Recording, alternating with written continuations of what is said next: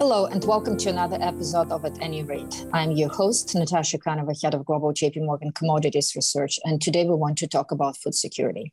I'm joined by Tracy Allen, who heads our agricultural commodities research at the bank, who just released our latest quarterly report with updated forecasts. Tracy, welcome. Thanks so much, Natasha.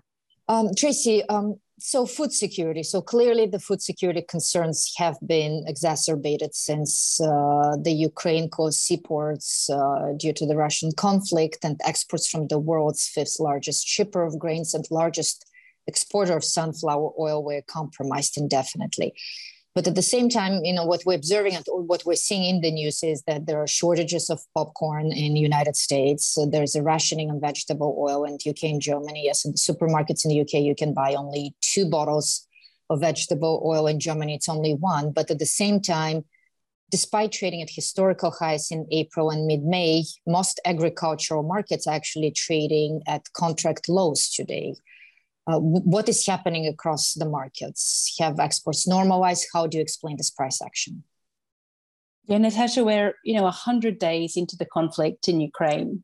And as you point out, we've seen a tremendous erosion of not just risk premium across agricultural markets over the last fortnight, but what I think is happening is we're actually seeing an erosion of fundamental fair value across grains, oilseed markets particularly. These are markets that are most heavily influenced by trade flows out of Ukraine. And we've specifically seen corn prices gyrate sharply lower. We're now only 5% above pre-conflict levels. Wheat prices about 14% above pre-conflict levels. And the BCOM, the Bloomberg Agricultural Index that covers the wider complex, is just 6% above levels ahead of the conflict, where we've had substantial volumes of global grain and oilseed trade flows taken off the market. But we've also had a structural step change in the cost of production from higher fertilizer prices. Now, I think what is happening here is that we've seen a lot of speculative length unwind across the markets, as we've heard time and time again, global leaders try and find solutions to the food security crisis that's unfolding from the point of view of high prices. The food security crisis currently is not one where we do see imminent shortages of grain or oil seeds for that matter, but nonetheless, the sentiment over the last fortnight has been such that world leaders are trying to do their best to open up humanitarian corridors of Ukrainian food exports. And unfortunately, Russia is opposed to doing so on the basis that they would essentially like to see sanctions lifted. Now, for our mind, and certainly our house view, is that it's very unlikely that we're going to see humanitarian corridors agreed to. And the response of the market has been so sharp, and prices are trading at such low levels, that I think we're forgetting that in the best case scenario of Ukrainian seaports opening up, it's still something that's going to take a minimum of 3 months to be able to open port zones and remove the scuppered vessels and the mines that are currently in the port zones, and that we're not going to solve the export constraints and the huge amass of grain volumes in Ukraine that is not going to be solved anytime soon. And that grain is certainly not making its way onto the market, for our mind at least, over the next 3 to 6 months, best case scenario. Tracy, thank you so much for that. So you just released your June agricultural commodity quarterly report. How has the outlook for agricultural markets changed over that quarter, considering we had this massive amount of events taking place from a very, very substantial producer of agricultural commodities, yet the price action speaks for itself? No, indeed, it is a very perverse time for agricultural markets, seeing this sharp sell-off and contract lows across corn and wheat prices particularly. And our balances continue to point to historical low levels of available tradable inventories across global wheat and corn markets. Soybean markets are looking for expansion, a slight expansion, 9% year on year, as we move into the 22-23 season, beginning October later this year.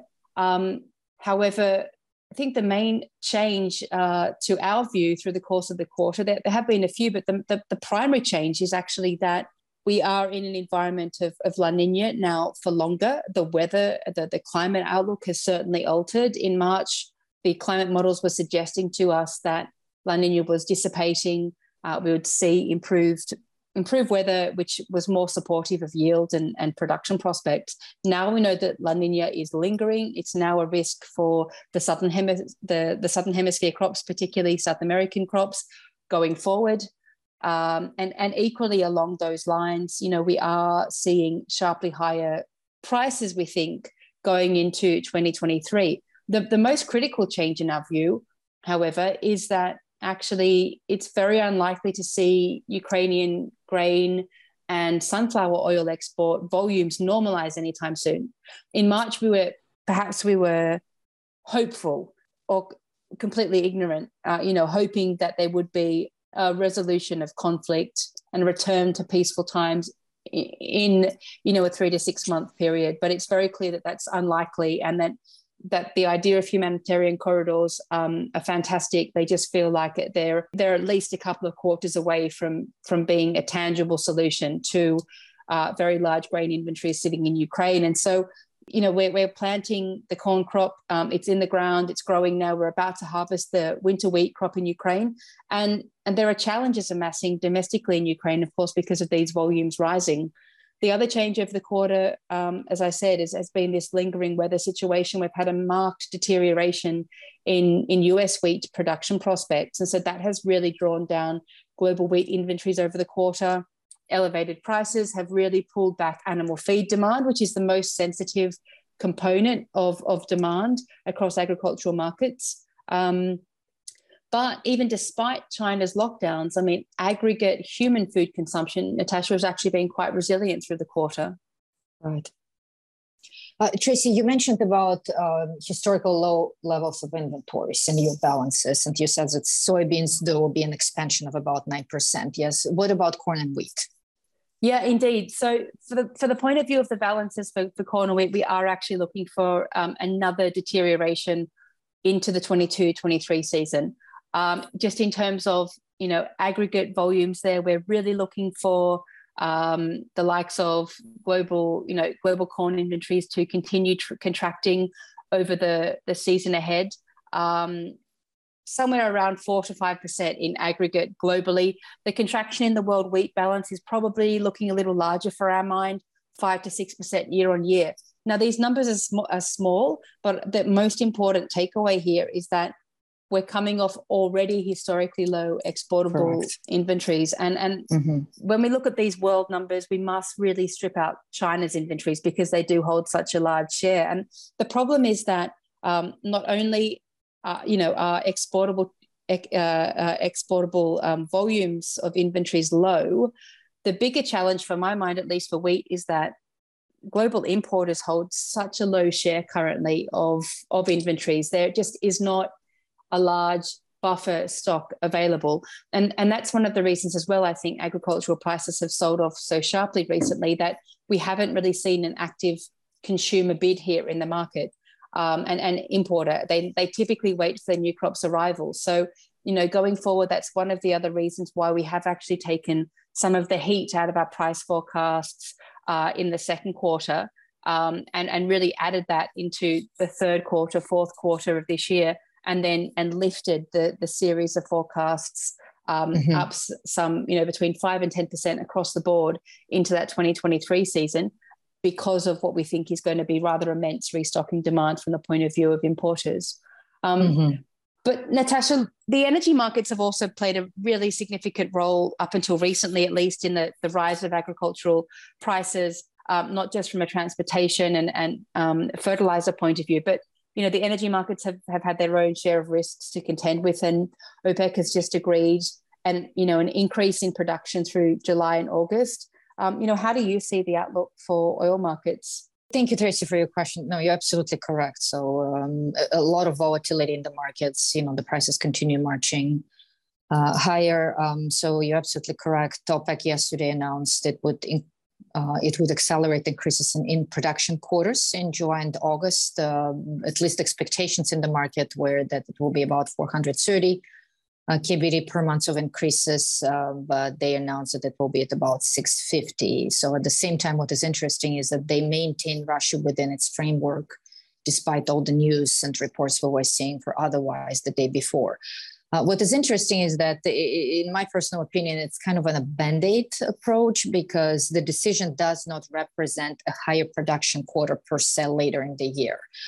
So very much what they did is they just put forward from September those quarters towards July. On the face, clearly the numbers are large. If you look at 650 versus 430, that's an increase, substantial increase. But in reality, the additional supply likely to come back online it's much smaller. Yes, outside of Russia, where production is clearly unable to increase due to sanctions, there are only a handful of other OPEC plus members with spare capacity beyond what they are already producing today. So those are 4 countries. Yes, it's Saudi Arabia, United Arab Emirates, Kuwait, and Iraq. And those are the only 4 countries that actually would be able to increase production. So on net, when we look at our numbers, the increase actually will be only 160,000 barrels per day in July and 170,000 barrels per day in August. So these increases are not sufficient to make a difference for global oil balances, especially when demand at its peak, yes, in the Northern Hemisphere in summer, and China is reopening after 2 months of shutdowns. So in fact, what we're watching very, very closely is that while we do believe that there will be only 1.5 million barrels per day of impact on the Russian production, for that to materialize, China has to start picking up its buying, its purchases from Russia. And we believe that actually China is capable to buy about additional 1 million barrels per day. So far, we see small signs that that's taking place. So China is still waiting. So that's what, the main factor to our price forecast is actually, will China step up its buying of Russian origin crude or not? And because of that, clearly there's an upside risk to our prices. So for now, our baseline is that the prices will average about $114 in the second quarter. The peak would be a monthly average of about $122 in June. So clearly we can go way beyond those levels, yes, on a monthly basis on spot levels.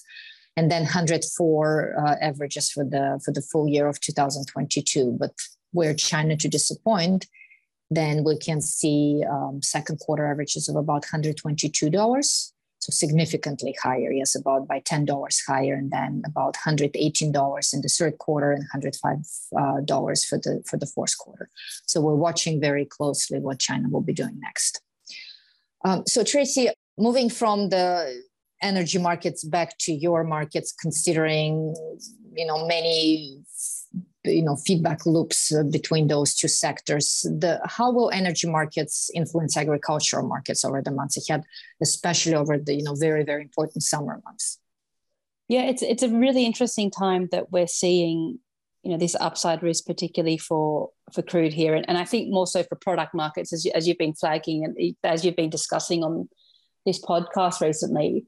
The area that I'm finding most interesting for ags markets is certainly the cost of freight and the way that that's likely to drive trade flows from different countries and different origins. And I think it's really critical to think about in such a tight wheat exportable environment particularly. The second area that I think is important is particularly for sugar. Sugar has been a reasonably stable market this year. However, we've had a rather out of consensus view that actually stronger energy prices are very much likely to drive more cane from the Brazilian Centro-South harvest into the ethanol channels, with strong ethanol demand across the auto cycle this season, certainly relative to last year. Thus far, it's picking up, and the view seems to be playing out at least early through the start of the harvest here.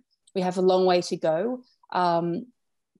Fuel prices and certainly gasoline prices have been rising very aggressively. They haven't fully been passed on to consumers in Brazil just yet. But as we know, despite that, ethanol prices are still historically high in Brazil currently. They're not quite competitive at the pump yet relative to gasohol, but we think as the harvest continues and as the volumes of ethanol continue, we think that there's scope for certainly for ethanol to improve competitiveness there and to grow the broad auto cycle share of demand. And so with that, we look for the share of cane to increase moving into certainly the ethanol mix, and we're likely to see a lower use of cane for sugar production and lower volumes of sugar production in Brazil and exports from that point of view. So sugar was, in fact, one of the markets that we actually reduced our price forecasts for this quarter. We've had a huge volume of production come out of India, record large cane volumes, where the government has really been driving very high prices and a lot of expansion there. Weather has also been favourable.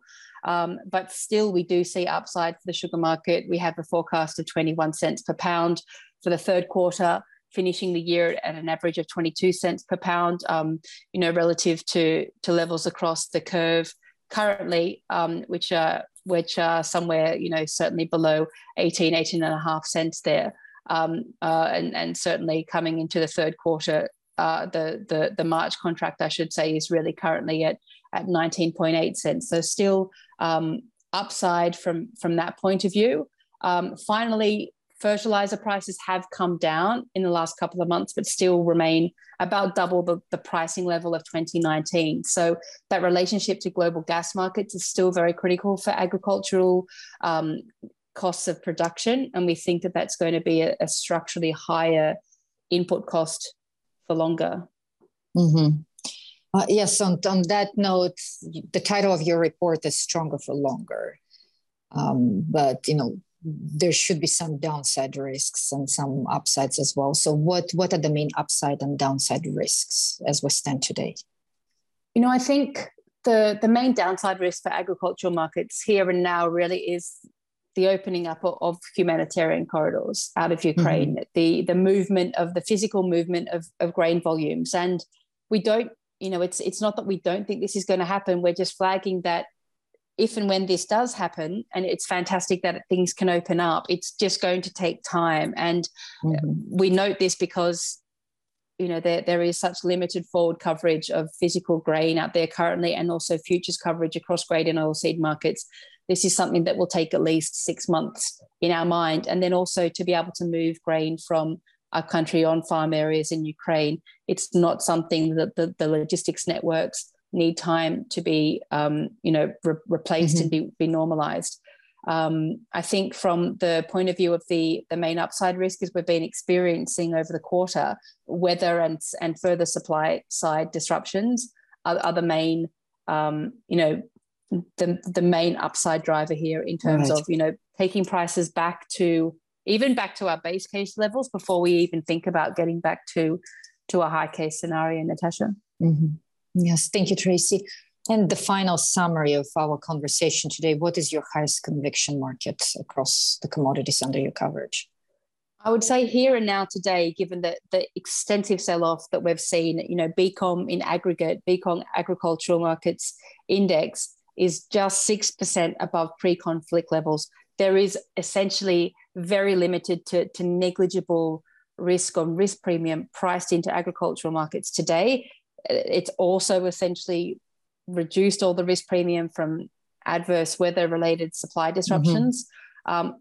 Personally, we still like looking at an index of exposure to agricultural markets, particularly one that gives broad exposure to grains and also oil seeds there. In terms of highest convictions relative to our price forecasts, it is still very much wheat, where we see serious contractions in exportable inventories, equally corn, and then followed by the oil seeds. Tracy, thank you so much for joining us. Thank you all to listening to the Commodities Edition at JP Morgan's At Any Rate podcast. We look forward to continue the conversation next week. This communication is provided for information purposes only. Please refer to JP Morgan research reports related to its content for more information, including important disclosures. 2022, JP Morgan Chase & Company, all rights reserved. This episode was recorded on June 3rd, 2022.